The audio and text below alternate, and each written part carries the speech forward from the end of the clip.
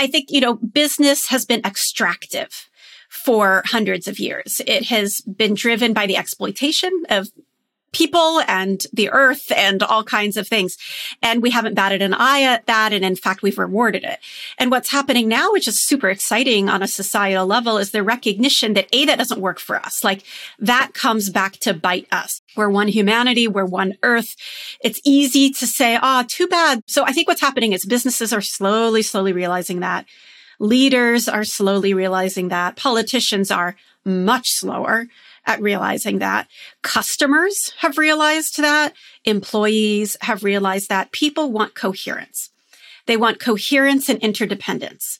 They realize that to compartmentalize their values on Sunday with their kind of exploitative capitalistic practices Monday through Friday doesn't feel right. We don't want to do that. We can't sleep well. We can't look at our kids in the eye.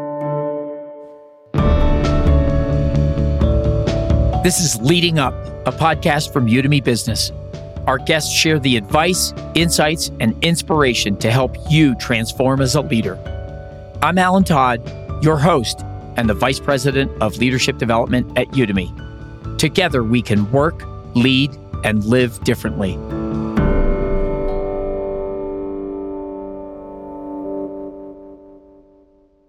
Aligning your personal values with those of your company is critical to making it through the ups and downs of everyday business life. It helps you power through the low periods and reminds you why you do what you do. This week on the podcast, we want to talk about how to be a force for good as a leader. It would be tough to find a better guest than Layli Miller Murrow. She is an attorney, consultant, and social justice advocate who Newsweek and Daily Beast called one of the 150 most fearless women in the world. Goldman Sachs named her one of the top 100 most innovative entrepreneurs. The Washington Post gave her the Award for Management Excellence. I could go on. Starting as a lawyer, Layli advocated for human rights in the United States and around the world. She wrote a famous book, Do They Hear You When You Cry?, about gender-based persecution based on a legal case she argued that changed asylum law for abused women. She was the founder and CEO of the Tahirih Justice Center, a social impact organization that helped over 31,000 women and children. She currently consults with organizations to improve social impact and deal with the broader environmental, social, and governance issues. Layli, welcome to the podcast. Thank you for having me. All right, let's get started. So you have this incredible leadership journey. How did you figure out you wanted to be in social justice? I think like so many of us, we begin to figure things out in childhood. I had the honor of being raised in Atlanta, and I think it was an honor. I love the South and the warmth of the South. I worked for the Martin Luther King Center for Nonviolent Social Change. And there, starting as a high school student, I became really involved in issues of civil rights and human rights. I didn't know what I wanted to do, but somebody suggested that I go to law school. I had an immediate negative reaction. I wasn't sure lawyers were great for unity and for bringing people together and doing good. So I went in that direction, really with the kind of cynical idea that I would just understand the system and know how to break it. But then what happened is I had the honor of representing incredibly courageous humans who were fighting for justice. And I realized I could help. And so that became my calling. I'm wondering if you could talk, how does serving others make you a better leader? How does that feed your soul?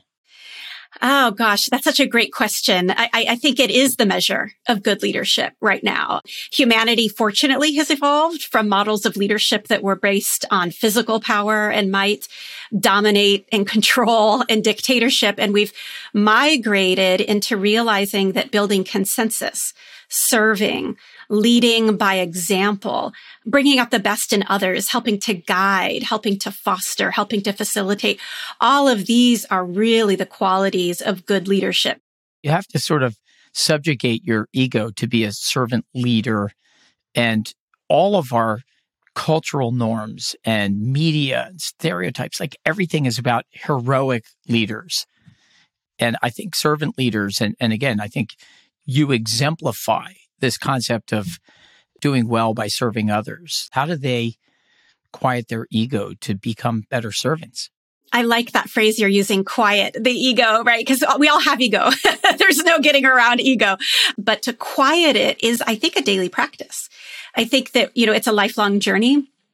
Our egos rear their head in moments. We think we get in control and then it comes right back. A couple of tactics, if you will, that I think are super helpful to that is surrounding yourself with people who make you uncomfortable, with people who you respect, people who challenge you, people who will tell it to you like it is. Many people live in echo chambers. They hear what they want to hear, and we protect comfort. But I think it's important for the ego to be uncomfortable, to embrace others who have different views. I think to adopt a posture of learning, continuous learning, helps the ego. We all know the more you know you don't know. Right. I want to move to talk about purpose. And the frame that I found really fascinating was the Business Roundtable maybe 2 years ago. These are made up of the heavyweights, the Jamie Dimon at JP Morgan, Apple's Tim Cook, Mary Barra at General Motors. They changed the doctrine of shareholder primacy. That is, create value for shareholders. That's our reason for existence. To this idea of stakeholder primacy, which said, let's create value for customers and employees and the communities we serve and the planet and our shareholders. And they're talking about organizations serving a higher purpose, a purpose beyond making money. What does all that mean to you? It means we're evolving slowly, but we're evolving. Yeah, I think, business has been extractive for hundreds of years. It has been driven by the exploitation of people and the earth and all kinds of things. And we haven't batted an eye at that. And in fact, we've rewarded it. And what's happening now, which is super exciting on a societal level, is the recognition that that doesn't work for us. Like that comes back to bite us. We're one humanity. We're one earth. It's easy to say, too bad. So I think what's happening is businesses are slowly realizing that. Leaders are slowly realizing that. Politicians are much slower at realizing that. Customers have realized that. Employees have realized that. People want coherence. They want coherence and interdependence.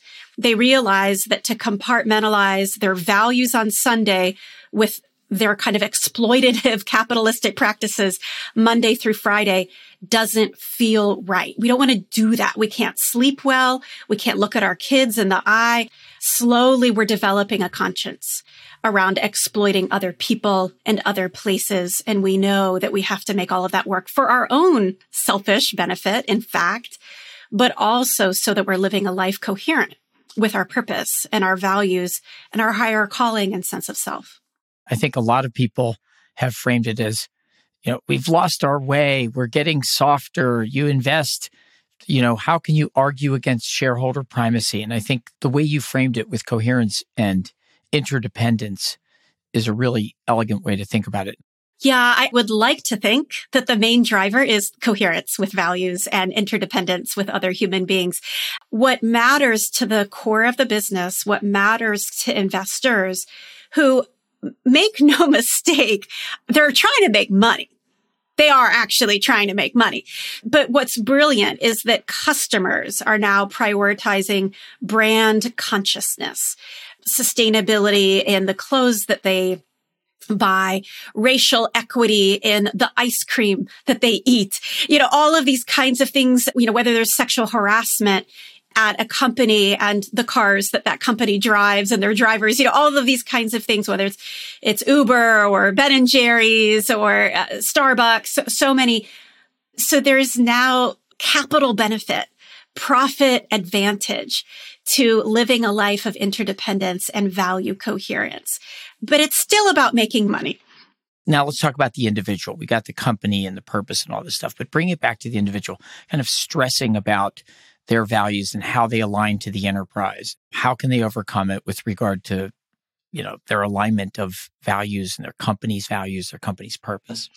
Well, there's a lot of research around Gen Z, for example, but also other generations who are valuing, in fact, their sense of inclusion in a work environment, their sense of purpose and how it aligns with their own values and what they do during the day over profit and over salary margin. And, if people want quality employees that bring a diversity of perspective and add monetary value to their bottom line, they are going to have to listen. They will have to allow this new generation to value work-life balance, for example, in ways that other generations sacrificed, to allow for alignment with their company having a positive impact on the earth. This is what employees are demanding, but customers are too. And so that all affects the profit of a company. What do you advise someone to do to, if they're trying to figure this out right now, aligning their values? Do they write them down? Do they go talk to their boss? Do they quit and find another job? So I think that can be a tricky thing because there's good marketing and there's stuff that's shiny. And then there's reality. When you dig under the hood, you look at the culture of the place, how their values are actually implemented or what a job really involves, you may be unpleasantly surprised. The converse can be true as well. So I would encourage people who are looking for jobs to look beyond title, to look at culture, ask how their values are being lived. What are the behaviors? What are some examples of behaviors or projects or products that demonstrate that a company has lived its values rather than the statement that was maybe written by a PR team that sits on their website? Yeah. And it seems there are more toxic workplaces than we think. And I find it interesting that you could join a humanitarian organization and still have a bad boss. I actually really do think, and I have seen this again and again, that people can transform their environment. And particularly if we believe that we're in the business of making a good impact on the world, it can start with your team. It can start with your work environment. And so I would also encourage particularly young folks entering the work environment, don't give up too quickly or too easily. Make an investment, make an effort, genuinely bring up your concerns, offer kind of constructive, solution-oriented ideas for things maybe you want to lead for your team to help them improve.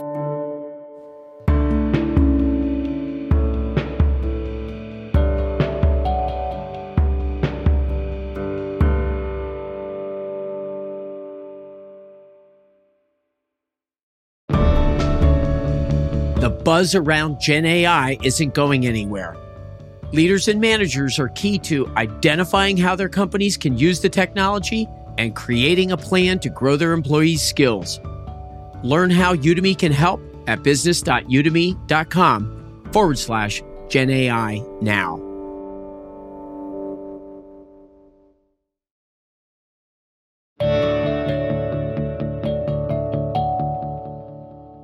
So change management and culture change are perennial hot topics in business. And I've heard you talk about this idea of personal acts of defiance as the beginning of leading a cultural revolution. And I'm wondering if you could just explain what you meant by that. Sure. My observation of that truth is rooted in the work that I did at the Tahirih Justice Center, where I witnessed again and again and again amazingly courageous women who, for the first time in their family, maybe for thousands of years, rejected cultural practices that were the norms. And that act of defiance sparked outrage, maybe it sparked conversation. The debate around their actions caused awakening, caused awareness, caused education. And then that spark was contagious. And so everyone is a change agent. It can be on a large cultural scale. It can be in an organization, but we are all change agents by our example, maybe by our defiance, by our constructive feedback, our offering solutions, or just suggesting a different way. So I always think about courage. Courage is one of the cardinal virtues. This is Cicero spoke of. How do you get the courage to be defiant? Like I've heard, change agent as a term in the business world. And does it take a lot of courage? Is there a downside? Is there a risk? How do you weigh all of those factors in making that decision? I think that's a great question because you're right. Often there's blowback, but I would suggest two things. One is to not consider it defiance, but to consider it an act of service. Because when we want to improve something, hopefully it's not for only selfish reasons, but it's for the benefit that's larger. It's for the benefit of someone who's next in the same position that we are in, somebody else who may have suffered in the same way, who shouldn't have to. And I actually think it comes across better when you see it that way, because when you see it or present it as an act of defiance, I think that what you'll find is people armor up. There'll be defensiveness and there'll be rejection of the idea. But when you offer it in a spirit of service, in a way that might benefit other people, people can be more receptive to that. The other way I would suggest looking at that, in addition to being of service, is having it something that may benefit you, but primarily would benefit others. So if you come at the suggestion to say, this may benefit me in my own job, but what I'm mostly worried about is how it's affecting these other teams, how it's affecting the whole organization and our bottom line. Even taking yourself out of it, maybe even, and this is an ultimate act of service, particularly impactful when it comes from people with power and privilege who benefit from the way things are, to say this might even mean my job has to change. This might even mean I take a pay cut because it's not equitable the way we're doing things right now.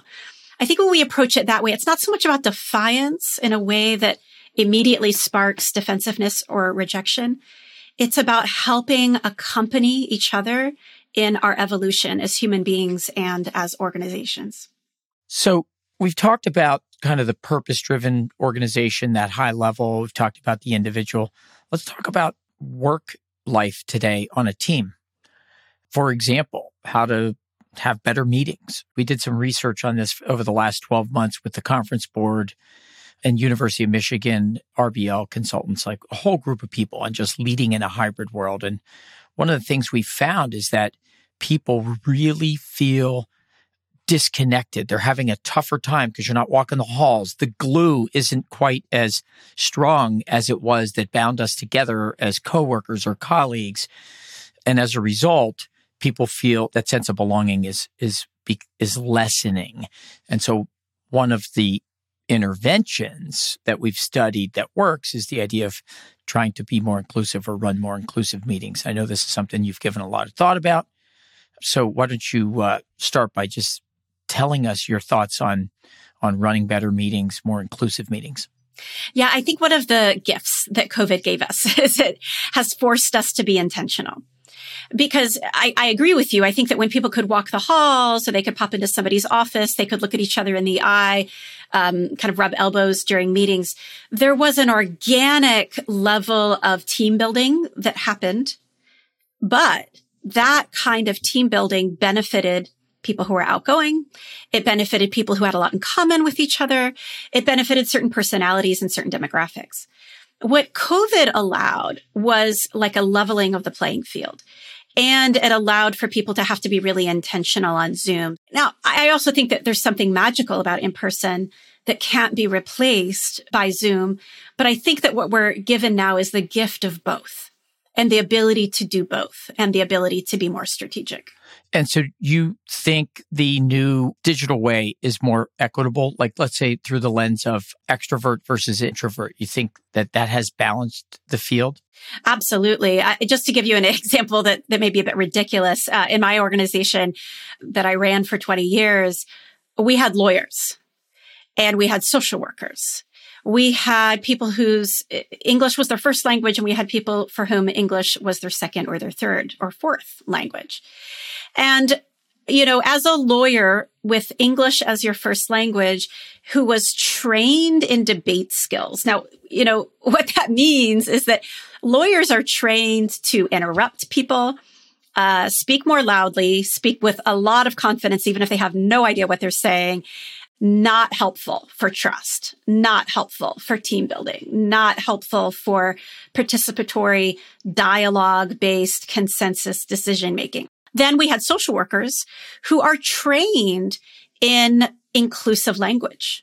They are trained in reflective listening skills. They were trained to not interrupt. They were trained to listen deeply. So very unfortunate, mostly unfortunate for the social workers. These folks had to be in the same room at the same time. Now, when we were on Zoom, people who were like leaning forward and would normally do that on top of the table in order to interrupt someone's train of thought and start speaking couldn't do that on Zoom. And in an environment where everyone is muted until they're called on. interruptions stopped. In an environment where you could actually keep track and do analytics on how many people had spoken and for how long. So it allowed for intentionality that was helpful. Yeah, I love it. It's so powerful. And I've had this just an observation that extroverts have been chosen for high potential for so long because, people pick people like themselves. And so you had these tended to be white male and extroverts as leaders, but the whole system was built around who are the high potentials, and you identified people like that. And one of the things that we've seen through online education is exactly what you just described, Layli, which I think has been just amazing with online leadership development, is we start to get completely colorblind, race blind, gender blind, because you can't see that in a structured asynchronous dialogue, people with good ideas that get a lot of people to follow or like or reply. It really comes down to the quality of the conversation, the quality of the ideas, the quality of the arguments. And it's been probably one of the coolest things I've gotten to see. So let's talk about, you mentioned participatory decision-making. Let's talk about harnessing the collective genius of a team. How do you do that? Yeah, it's such an important topic because there's a lot of science that proves that diverse teams make the best decisions. And every company is the sum total of the decisions it makes. So value, profit, all comes back to how companies make decisions and how leaders lead in decision making. There are very tangible, tactical ways to do it. They are at a structural level to make sure that the right people are in the right room at the right time. But then there are also soft skills, how people interact, how people ask questions, how they analyze problems, how they facilitate meetings, how they manage for really tough situations that come up. So there's a lot of soft skill involved, but then there's also structural design that you can do in order to set things up for the greatest and most inclusive decisions. So talk about that structural thing. So give me a couple things you can do to be more inclusive. You have some methodological ideas here. Yeah. So one of the structural things that you can do to be more inclusive is first to look at the type of decision you're about to make.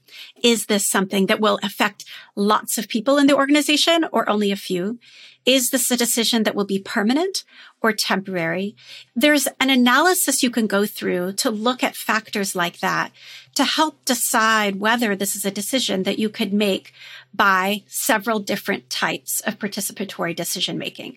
One type is vote. Maybe just get a vote from everybody, make it super quick. Then there are things like a strategic plan for an organization where virtually everyone will have wisdom and have value to add to the future direction of the organization. In that case, you want a rather complicated process that allows for advisory input by the maximum number of people possible. You want a decision-making body that is consensus-based, that has representation from different levels of the organization. There are other types of decision called advisory input.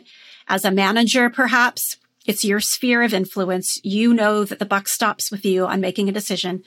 But my view is it's never wise to make a decision in a silo alone. So those are just 3 different types of participatory decision-making at a structural level that one can employ. There are several others, but I think I'll keep it simple for now. All right, we're coming up towards the end, and I want to see if we can find a way to segue into ESG. I see your work in social impact that you've done. How do you take the S and sort of build out ESG? How do you define it? How did you get there? And let's see if we can unpack that a little. So my career now is really focused on the world of ESG, environmental, social, and governance impact, particularly around the S component, social impact. It's a natural evolution from what I used to do. Having focused on human rights and equity, my frontier used to be the government. And it became clear to me early on that the government, for reasons having to do with stagnating partisan politics, paralysis that is existing in a lot of political systems throughout the world, particularly the United States, that companies were actually on the front line of human rights. They had an amazing ability to have impact on a completely different scale. Yeah. I want to bring it all together by going back to this original question we talked about and just get your thoughts. So the whole idea of ESG investing right now is controversial, right? Where do you see all that going? It's clear that employees are choosing companies based on their public brand reputation, based on their ESG commitments.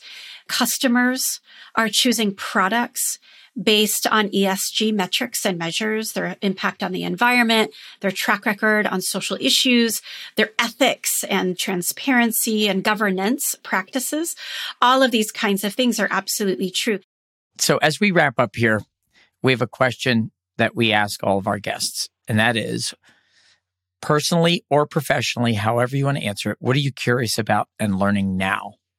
It's just such a constant and humbling, very humbling thing. But I also am really relishing my professional shift from the NGO world, the non-governmental organization world, into a corporate environment where people very sincerely are trying to make an impact and very authentically looking for effective and efficient ways to do that.